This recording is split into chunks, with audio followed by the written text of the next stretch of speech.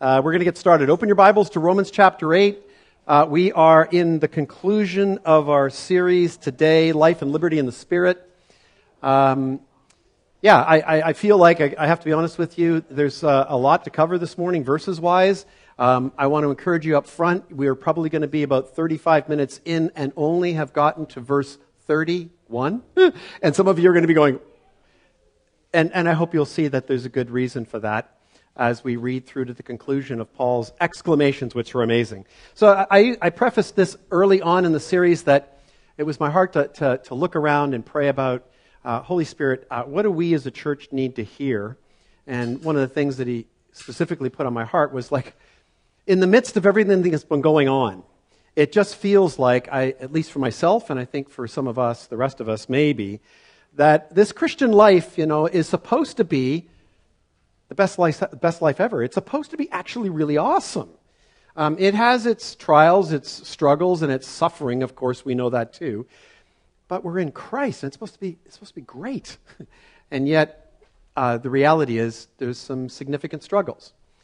And so Paul showed us that at the beginning in chapter 7 as it led into chapter 8. And so I just hope for you, all of you here today, and those of you who have been watching and listening and following this, that I hope it's been an encouragement. And I hope today will solidify that encouragement because of the Holy Spirit's work and his words that he inspired Paul to write.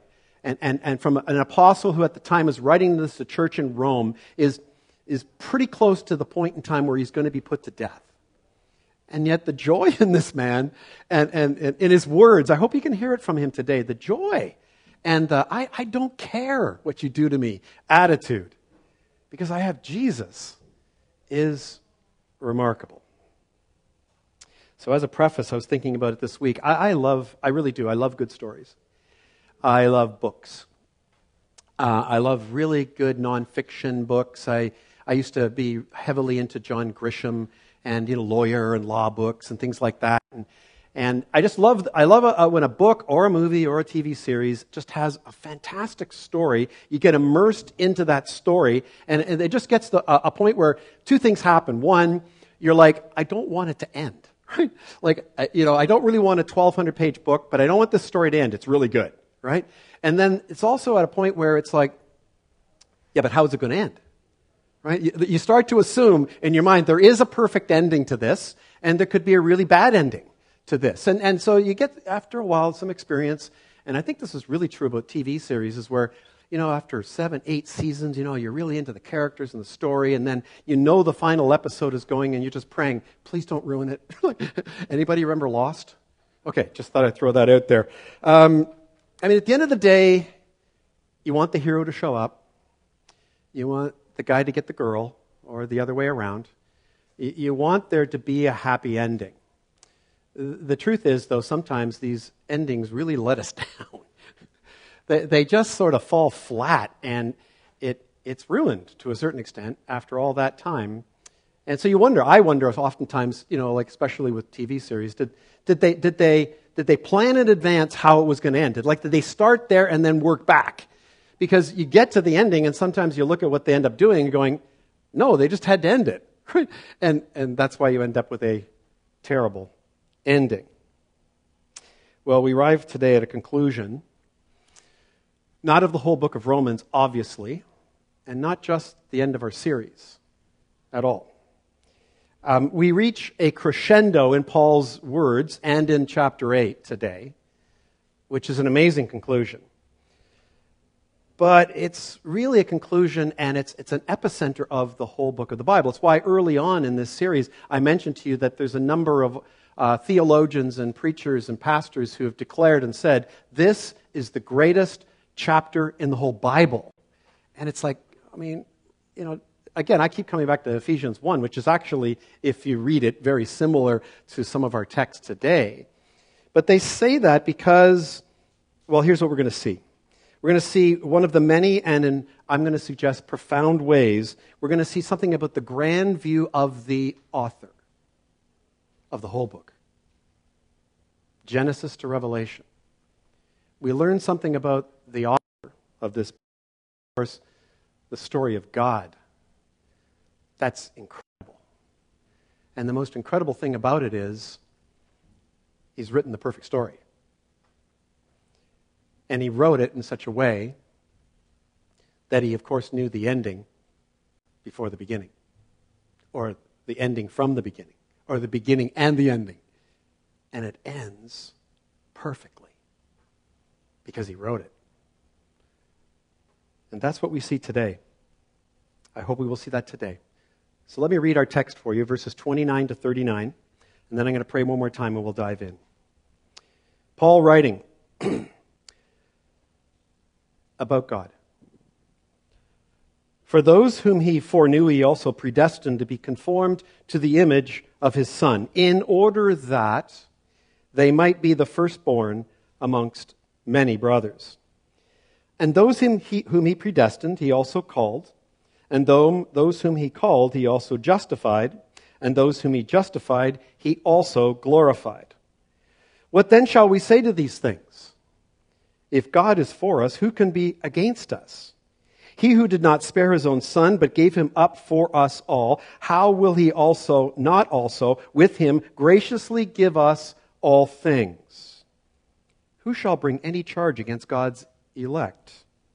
It is God who justifies. Who is to condemn? Christ Jesus is the one who died.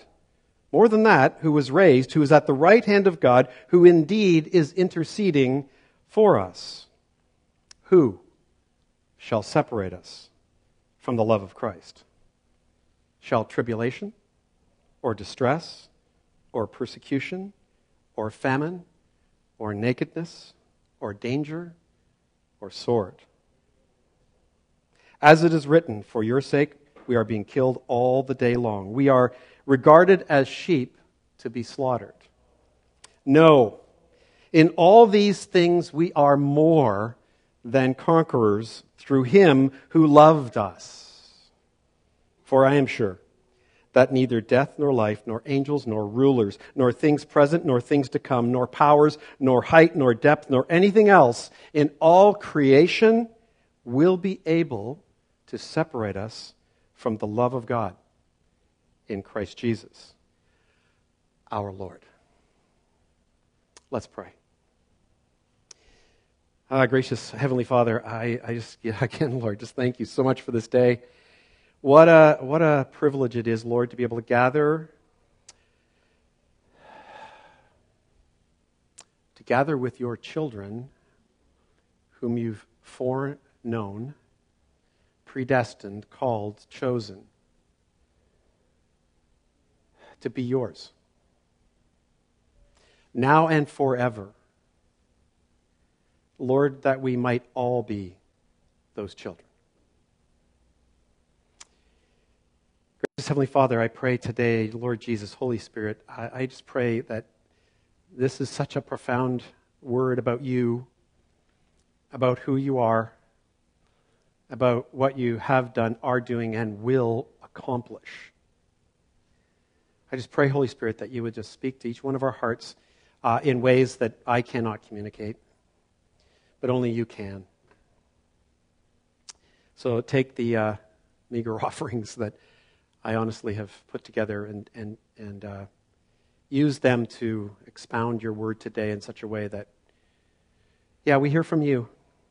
And we are encouraged in this life and in this walk as followers and disciples of Jesus. So I want to thank you in his worthy name. Amen. So as we begin today, we need to begin as we ended last Sunday.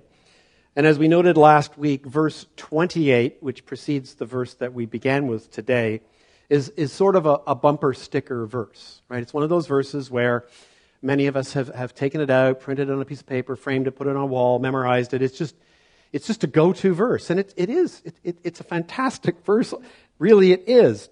The danger with verses like this, as we looked at a little bit last week, and I want to repeat, is that they can be plucked out of their context. They become something we just look at and we forget what came before them and what comes after them, really, and that's called the context. And the other thing about this verse, though, is as I want to show you this morning, is that's really unique. And I mentioned it last week. If you look in your Bibles, any printed version you might have, an online app version, you're going to see that where we stopped last week in verse 28 is not at a chapter or a section ending in your Bibles. The translators are right for the way they did that, but by the same token, we were right to stop there last week, I believe. And the reason for that is that it is a hinge verse. It is a conclusion to everything that has come before it, from verse 17 actually, verse 18 primarily, all the way through. It's a conclusion of that, and in that context you can see then that verse is not about necessarily today. It has a future tense, but then also it begins where we need to start today. It moves us forward into the text for today. So, let's have a look at this one more time, verse 18. It'll be on screen for you. Paul started with this. He said, "For I consider that the sufferings of this present time are not worth comparing with the glory that is to be revealed to us." So this is where we began last week, and then it ends with the conclusion in 28. And Paul is saying because, that word for is like because, of what I just said at the end of verse 17, which is, provided we suffer with him in order that we may be also glorified. Which was to say that because, again, in this present time, the time between when we come to faith in Christ and are declared children of God and heirs with Christ, we will suffer just like him. Just like him. And yet, despite that, I, Paul, do not believe that the struggles, the trials, and sufferings of my life can compare at all to the glory that is to be revealed in us. This man had a picture.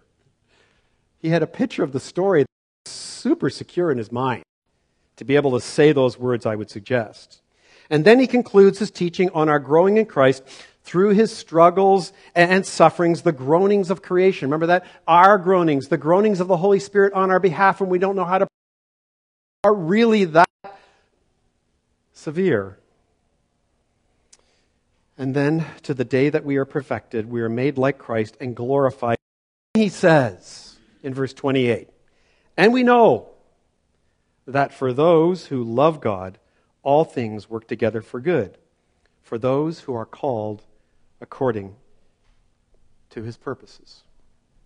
So again, this is not saying, as some of us hope today it does, that God will work out our current struggles and sufferings for our good, like by next week. It's not saying that. You know what? He does from time to time do that. Again, just to plant that hope in us, but that's not the point. The point is that when we one day stand before Christ, we are no longer in our bodies, but are being with Christ, dead, buried, and with him. Then we will see that he has worked all things out for good. All things. It's happened through all of your life, it says here. All things. The good, the bad, and the ugly. He, your God, will work together for your good as part of his purpose. His purpose. And so I feel like we can put an amen and a bow on that. That was last week's sermon, right? It's a good word, not from me, but from him. It's encouraging. So now let's look at this verse as the hinge between these thoughts and what lies ahead for us in our text today and see how it applies. So look again at that verse, and we see this. Paul says, "And we know." Important three words that he starts off with. And so the question is, who is he speaking to here when he's writing this? And he's writing to the church in Rome, we know that. So you go back to chapter 1, and it's his introduction to the letter, and he's writing to the church in Rome, and he says these words in verse 7. "To all those," look at that word, "in Rome who are loved by God and called to be saints, grace to you, and peace from God our Father and the Lord Jesus Christ." So yeah, obviously he's writing to the church in Rome, who are, again, remember this, loved by God, called to be saints. And so when we're back in 8:28, when he says, and we know that he's speaking to the church, that he's speaking specifically to saints in Christ who are Christians. They are the ones who are loved by God and called to be saints. And so again, as we look further into verse 28, we see a key word that is repeated a fair bit here in this text today. And that key word is the word those. It's really important as we look at the context. You'll see it today, I hope. It is those in chapter 1, verse 7 who are loved by God, and it is those here who do what? In verse 28. Who do what? Who know a lot about God, have taken theology 101, 102, 103, right? Especially predestination and election have got that, right? Those people, right? That you've got a lot of facts in your head. Those people who can, like basically recite most of the key doctrines of the faith. Put up a good fight for them too. Actually, no. It says those who love God. Those who love Him. And so I have to ask the question, do you love God? Do you love God? It would appear in our text today, and obviously throughout the whole Bible, that it is the mark of a true Christian. It's what sets us apart. It's the thing that these people love God. Not just the Bible, they love God.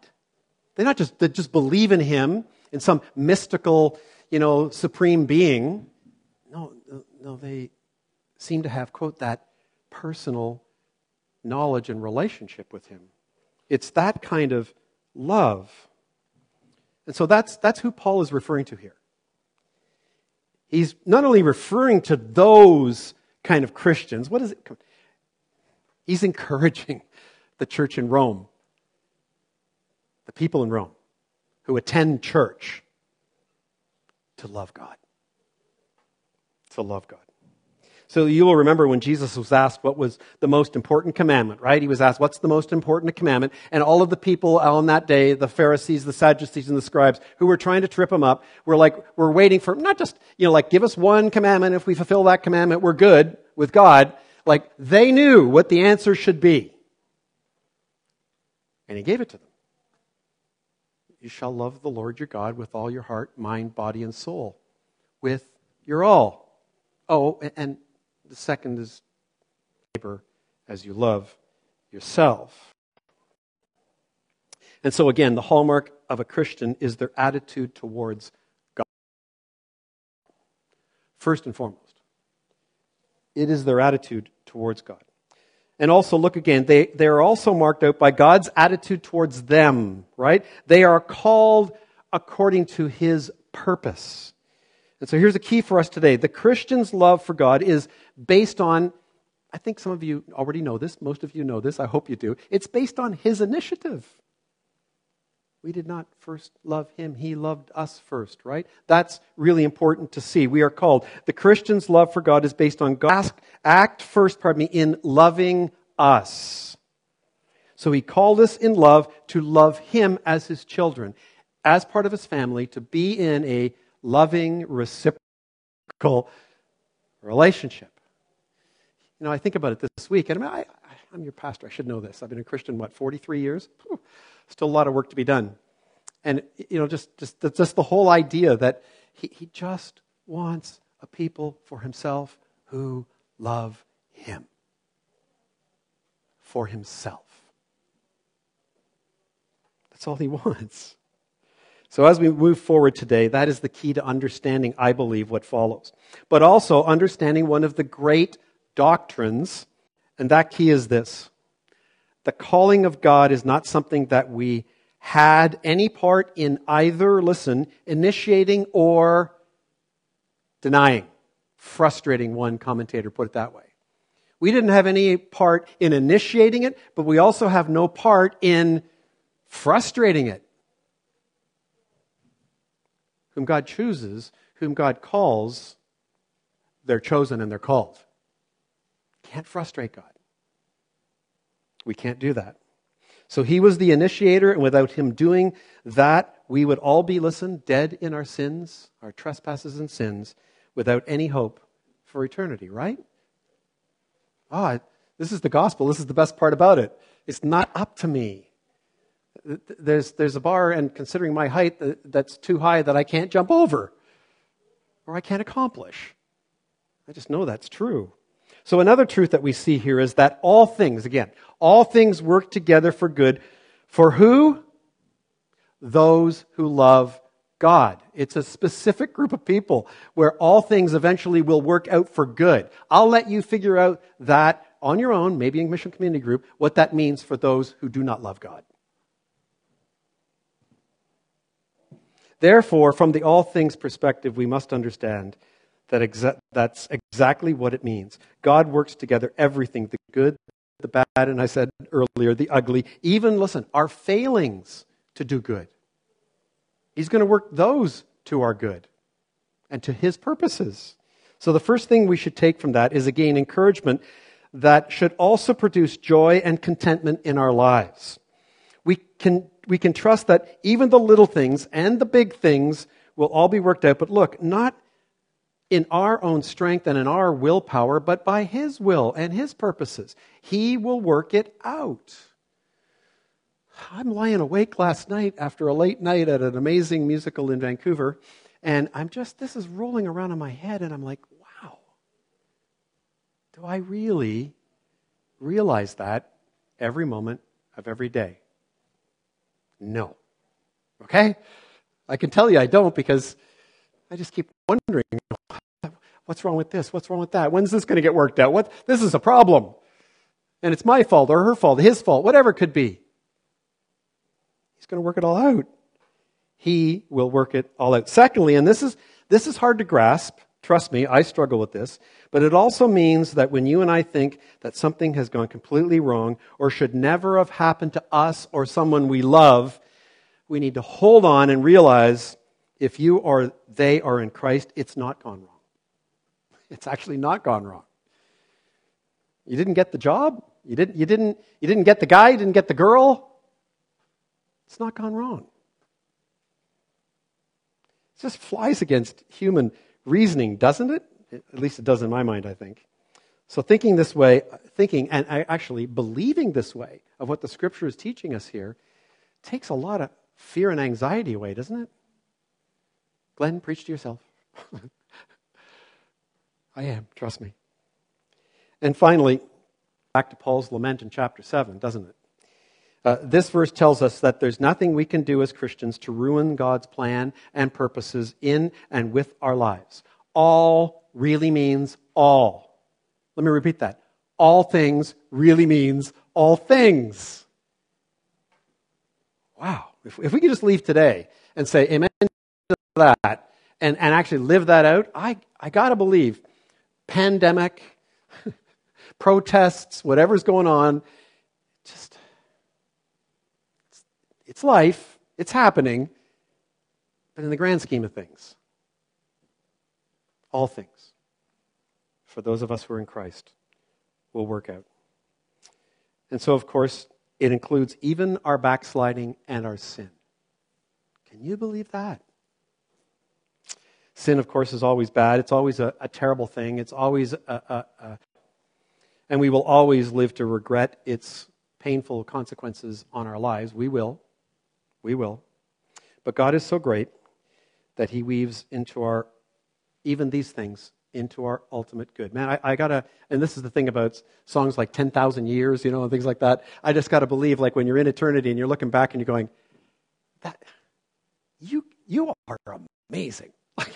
Because that was ridiculous what I did. Or what I thought was happening.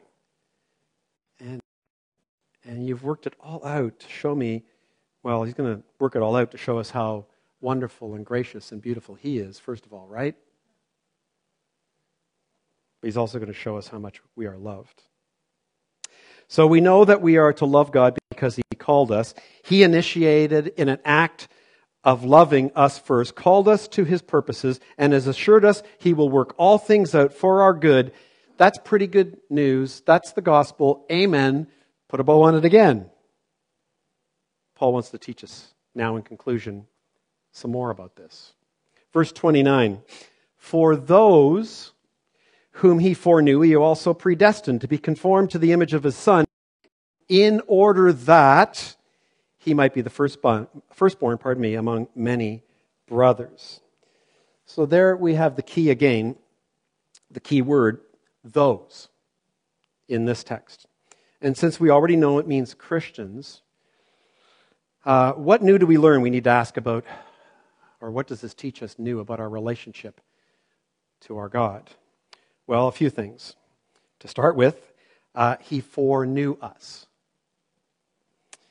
He foreknew us. And secondly, he also predestined us. And then thirdly, for his purpose, which is to conform us to the image. So he foreknew us, he predestined us, and for the purpose of conforming us to the image of his Son. So now before we go any further, let me just say a few words to a couple of groups of people maybe in the room today, right? Who may have read ahead in our text today, and we're kind of looking forward to this morning having previewed the verses that we'd be looking at a open shut case about the doctrine of election, right? And Glenn, yeah, this is the time to preach it. Close the book on this. Open, shut, done. Well, as I mentioned to someone this morning, there's probably also some people who are like, oh no. Please don't. I struggle with this. And that's the truth in the church today. It actually really is the truth. We struggle with this. And quite frankly, even if you're like open and shut, you're still going to struggle with it. You're still going to struggle with this. And if you're not, I've got some questions for you, which we can talk about afterwards. So I just want to say two things on this at this point, because we need to move into the text, and I want to show you something. But number one, if you're looking for our position as a church on this whole subject, because really, Paul doesn't answer this in chapter 8. It actually gets answered fully, or more so, in chapter 9. And we'll look at one verse related to that a little later. But you can look at our what we believe on our website, our statement of faith as a church, and under the plan of God, pretty much makes it clear what we believe and where we stand on that.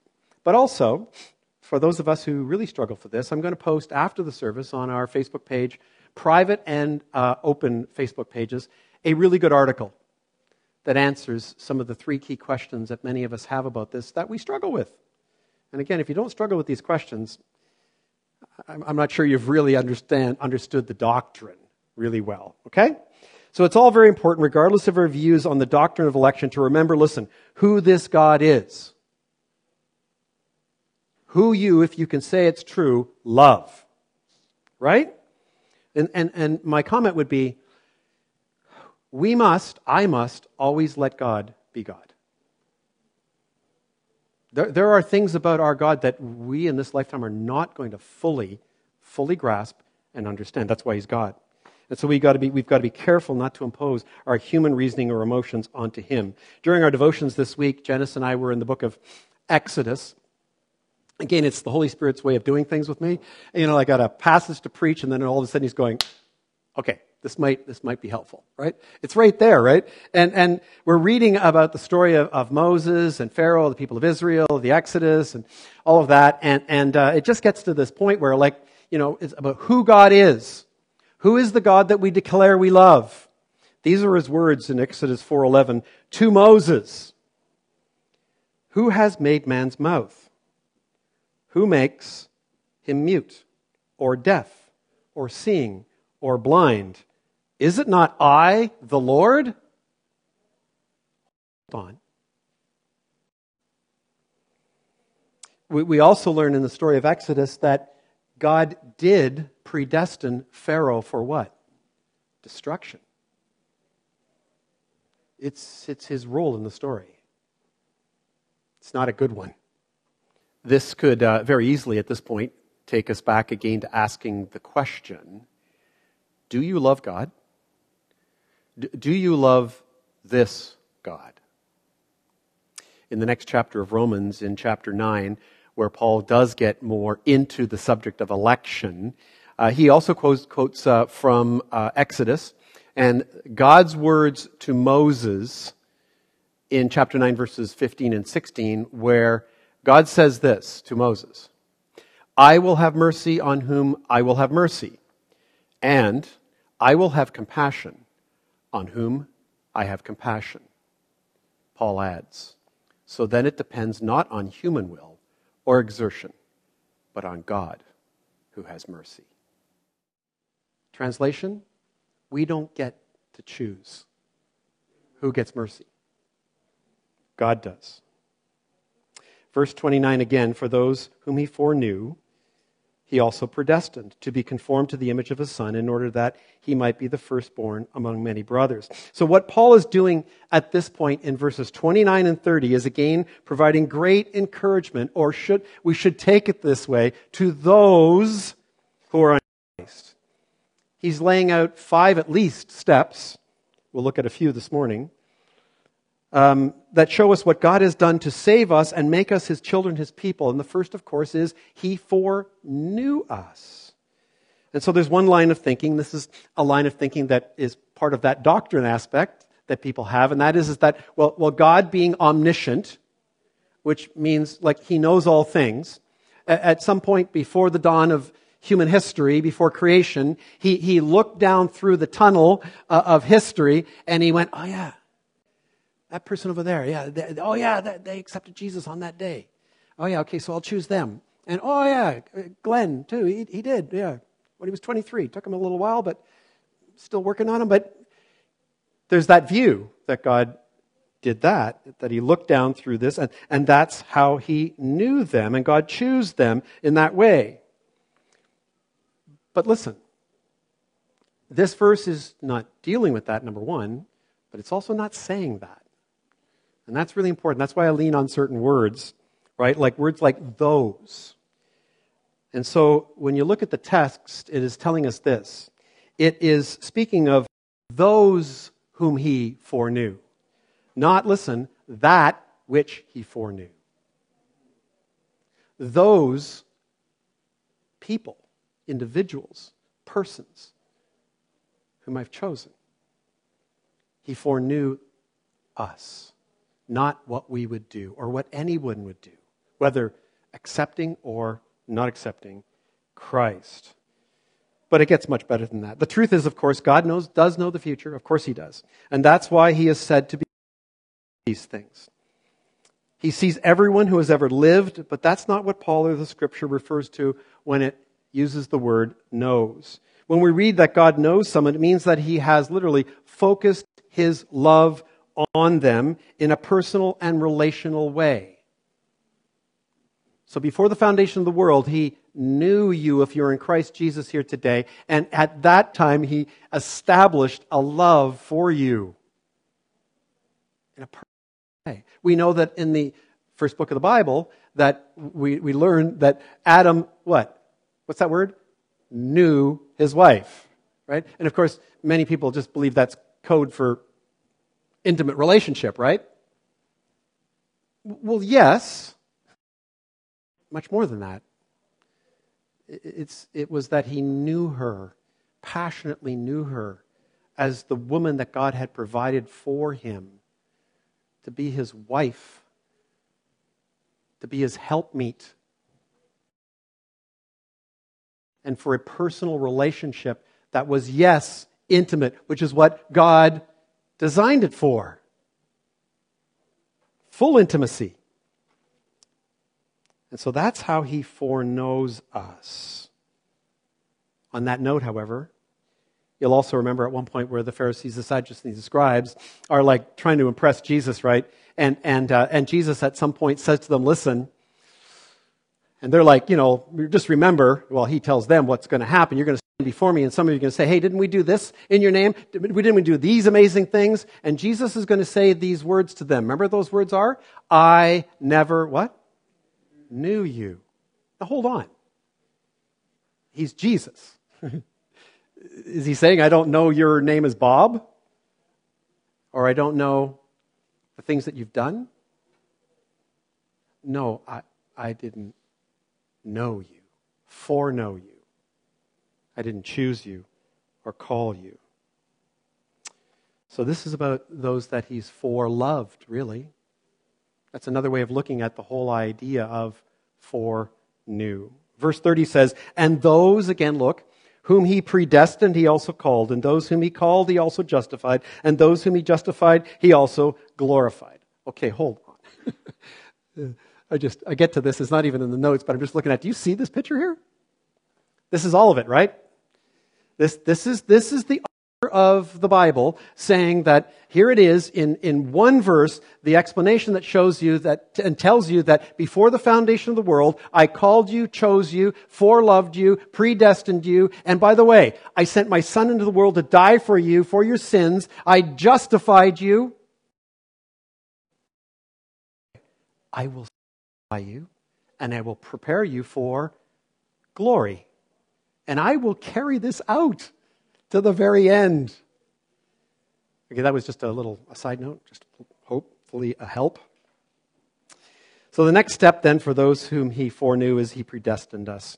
So now again, I need to ask everyone who's on various sides of the doctrinal spectrum not to impose on this text that it is saying that means that God predestines some people to go to heaven and some to not go to heaven, to go to hell. Because the text isn't saying that. It's speaking, this text, about Christians. I love what Keller says related to this. He says, to predestine means, look, to set a destination for ourselves or someone else. Now, we're not doing that in our case, but that's what the word literally means. It means to make a plan ahead of a time. In Greek, the word literally means to determine a horizon and set out for it. A horizon that's set in advance. God, it says, he says, because of his love for us, has set a destination for you, for me, to be with him in glory, conformed to the likeness of Christ. So predestined tells us that God has selected beforehand the goal toward which he is moving every one of us who believes in Christ. The goal is conformity to the character and image and person of Jesus Christ. And so that's what goes on in our daily lives and our sanctification and the struggles and our sins and our brokenness and all the things we're dealing with. It's like, okay, these things are not good. Let's face it. But at the same time, God is going, hold on. How are you responding to this? Are you responding as a person who knows that I'm going to work this all out for your good? If so, how should you respond to it? Well, differently than I normally do. I don't know about the rest of you guys. That's what God is encouraging us to see here. So now, of course, in all of this, there's still a problem that we have all to face, as I alluded to a little earlier. The problem is that we know that not all will choose the narrow gate. Many will choose the wide road. We know that. And so, simple human logic, and it's answered in the article that better than I'm going to tell you this morning, and more at length. The common logic of the human mind is, well, if God didn't predestine many to hell, he has by omission when he only chooses and predestines a few.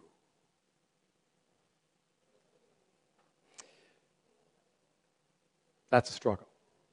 It more or less comes down to this.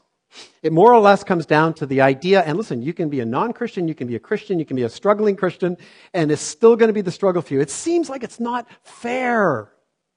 Right? For God loves to the whole world. God, I do love you, but in my human intellect, in my human mind, it's fair. Let me rephrase this. Do you believe it was fair that he chose you? Huh? Hold on.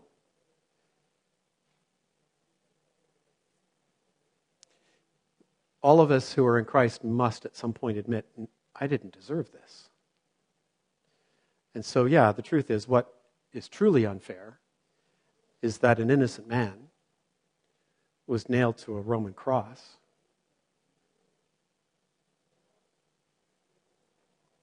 spit upon, reviled,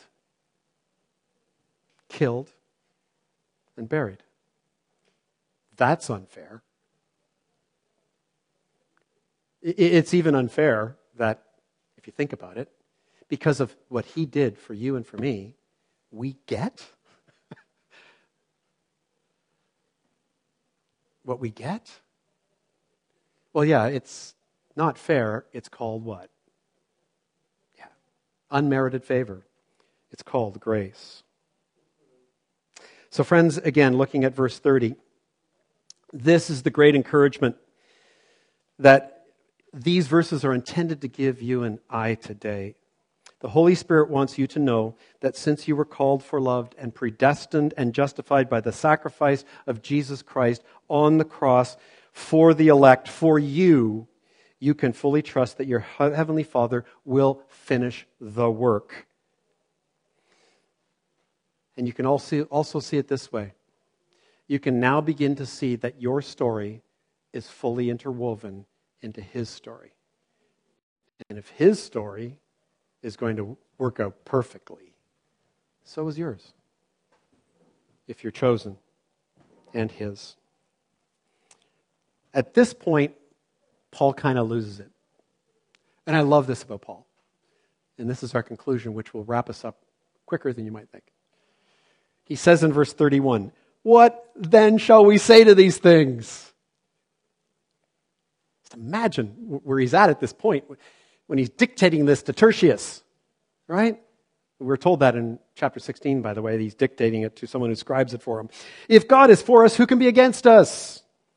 He did not spare His own Son, but gave Him up for us all. How will He not also with Him graciously give us all things?" I mean, I can almost like see Paul at this point when he's dictating this to Tertius, kind of like smacking himself on the head, saying, "Can you believe this?" And then saying, hold on, Tertius, don't write this down. "What then shall we say to these things?" A little more eloquent, a little bit more of the Holy Spirit, but I don't know. I sense exuberance in this man. I just sense an excitement that it's like, bring it on. Whatever you've got to bring on me unto me, and I know you're going to put me to death at some point. I'm not going to deny this guy. I'm going to keep preaching the gospel. It doesn't matter. I'm going to keep sending out letters that say that this is sin and that is sin. I don't care what you do to me. It's going to continue. He's just so excited. I really like this guy. So first what he does here, look, is he argues with God on our side, with God on your side, how is it possible to lose anything in this life? Not that it's all about winning certain circumstances, but who can be against us? And so let me just read what he says in the next few verses. And just think about the who's here. There's a contrast in who's, okay? It won't be on screen, so you're going to have to listen or read along in your Bibles. He says, "Any charge against God's elect, it is God who justifies." Ever felt attacked? Ever felt criticized? Ever felt like you're being put on the defensive? Sure. God justifies you. He will be your defense. He will be mine. Who is to condemn? Oh, Paul, wait a second. I remember the first verse. "Now, therefore, there is," what? "No condemnation for those who are in Christ Jesus." It's a really amazing bookend that he's getting to here, isn't it? Christ Jesus is the one who died. He is the one who was condemned in your place. More than that, who was raised, who is at the right hand of God, who indeed is interceding for us. He's doing your battles for you and for me. Who shall separate us from the love of Christ? And so this whole chapter is started off with, "There's therefore now no condemnation." It ends with, "There's no separation." Shall tribulation or distress or persecution or famine or nakedness or danger or sword, as it is written, "For your sake we are being killed all day long. We are regarded as sheep to be slaughtered." Paul then concludes with words, I believe, intended to remind us day in and day out, every moment of every day, as we live out our calling and the beauty of the Christian life that God has chosen us for, to remember a few words in relation to all these things. And I think there's basically 3 words. And they are, remember these words, nothing, no one, none of the above. Verse 37 is his inspiration for you and for me when he says no. Nothing, no one, none of the above. In all things, these things, we are more than conquerors through him who loved us. Look, the Christian life is intended to be the best life ever, and it's intended to be victorious. We're to have victory over things. How? By not walking according to the flesh, but walking according to the Spirit in every day and in every moment. He ends with these words, "For I am sure." That word in the Greek is like, I am really, really, really certain. You can't knock me off these things. I will not change my mind on these things. For I am sure that neither death nor life, nor angels nor rulers, nor things present nor things to come, nor powers, nor height, nor depth, nor anything else in creation will be able to separate us from the love of God in Christ Jesus our Lord. So once again, remember those 3 words. Nothing. No one. None of the above can separate us from the plan of salvation that God has predestined to complete for us in the power of the Holy Spirit day and age that we live in. This is the life of liberty in the Spirit that we're not only called to, that we're given. Let's enjoy it. Let's go and enjoy it. Pray with me, would you?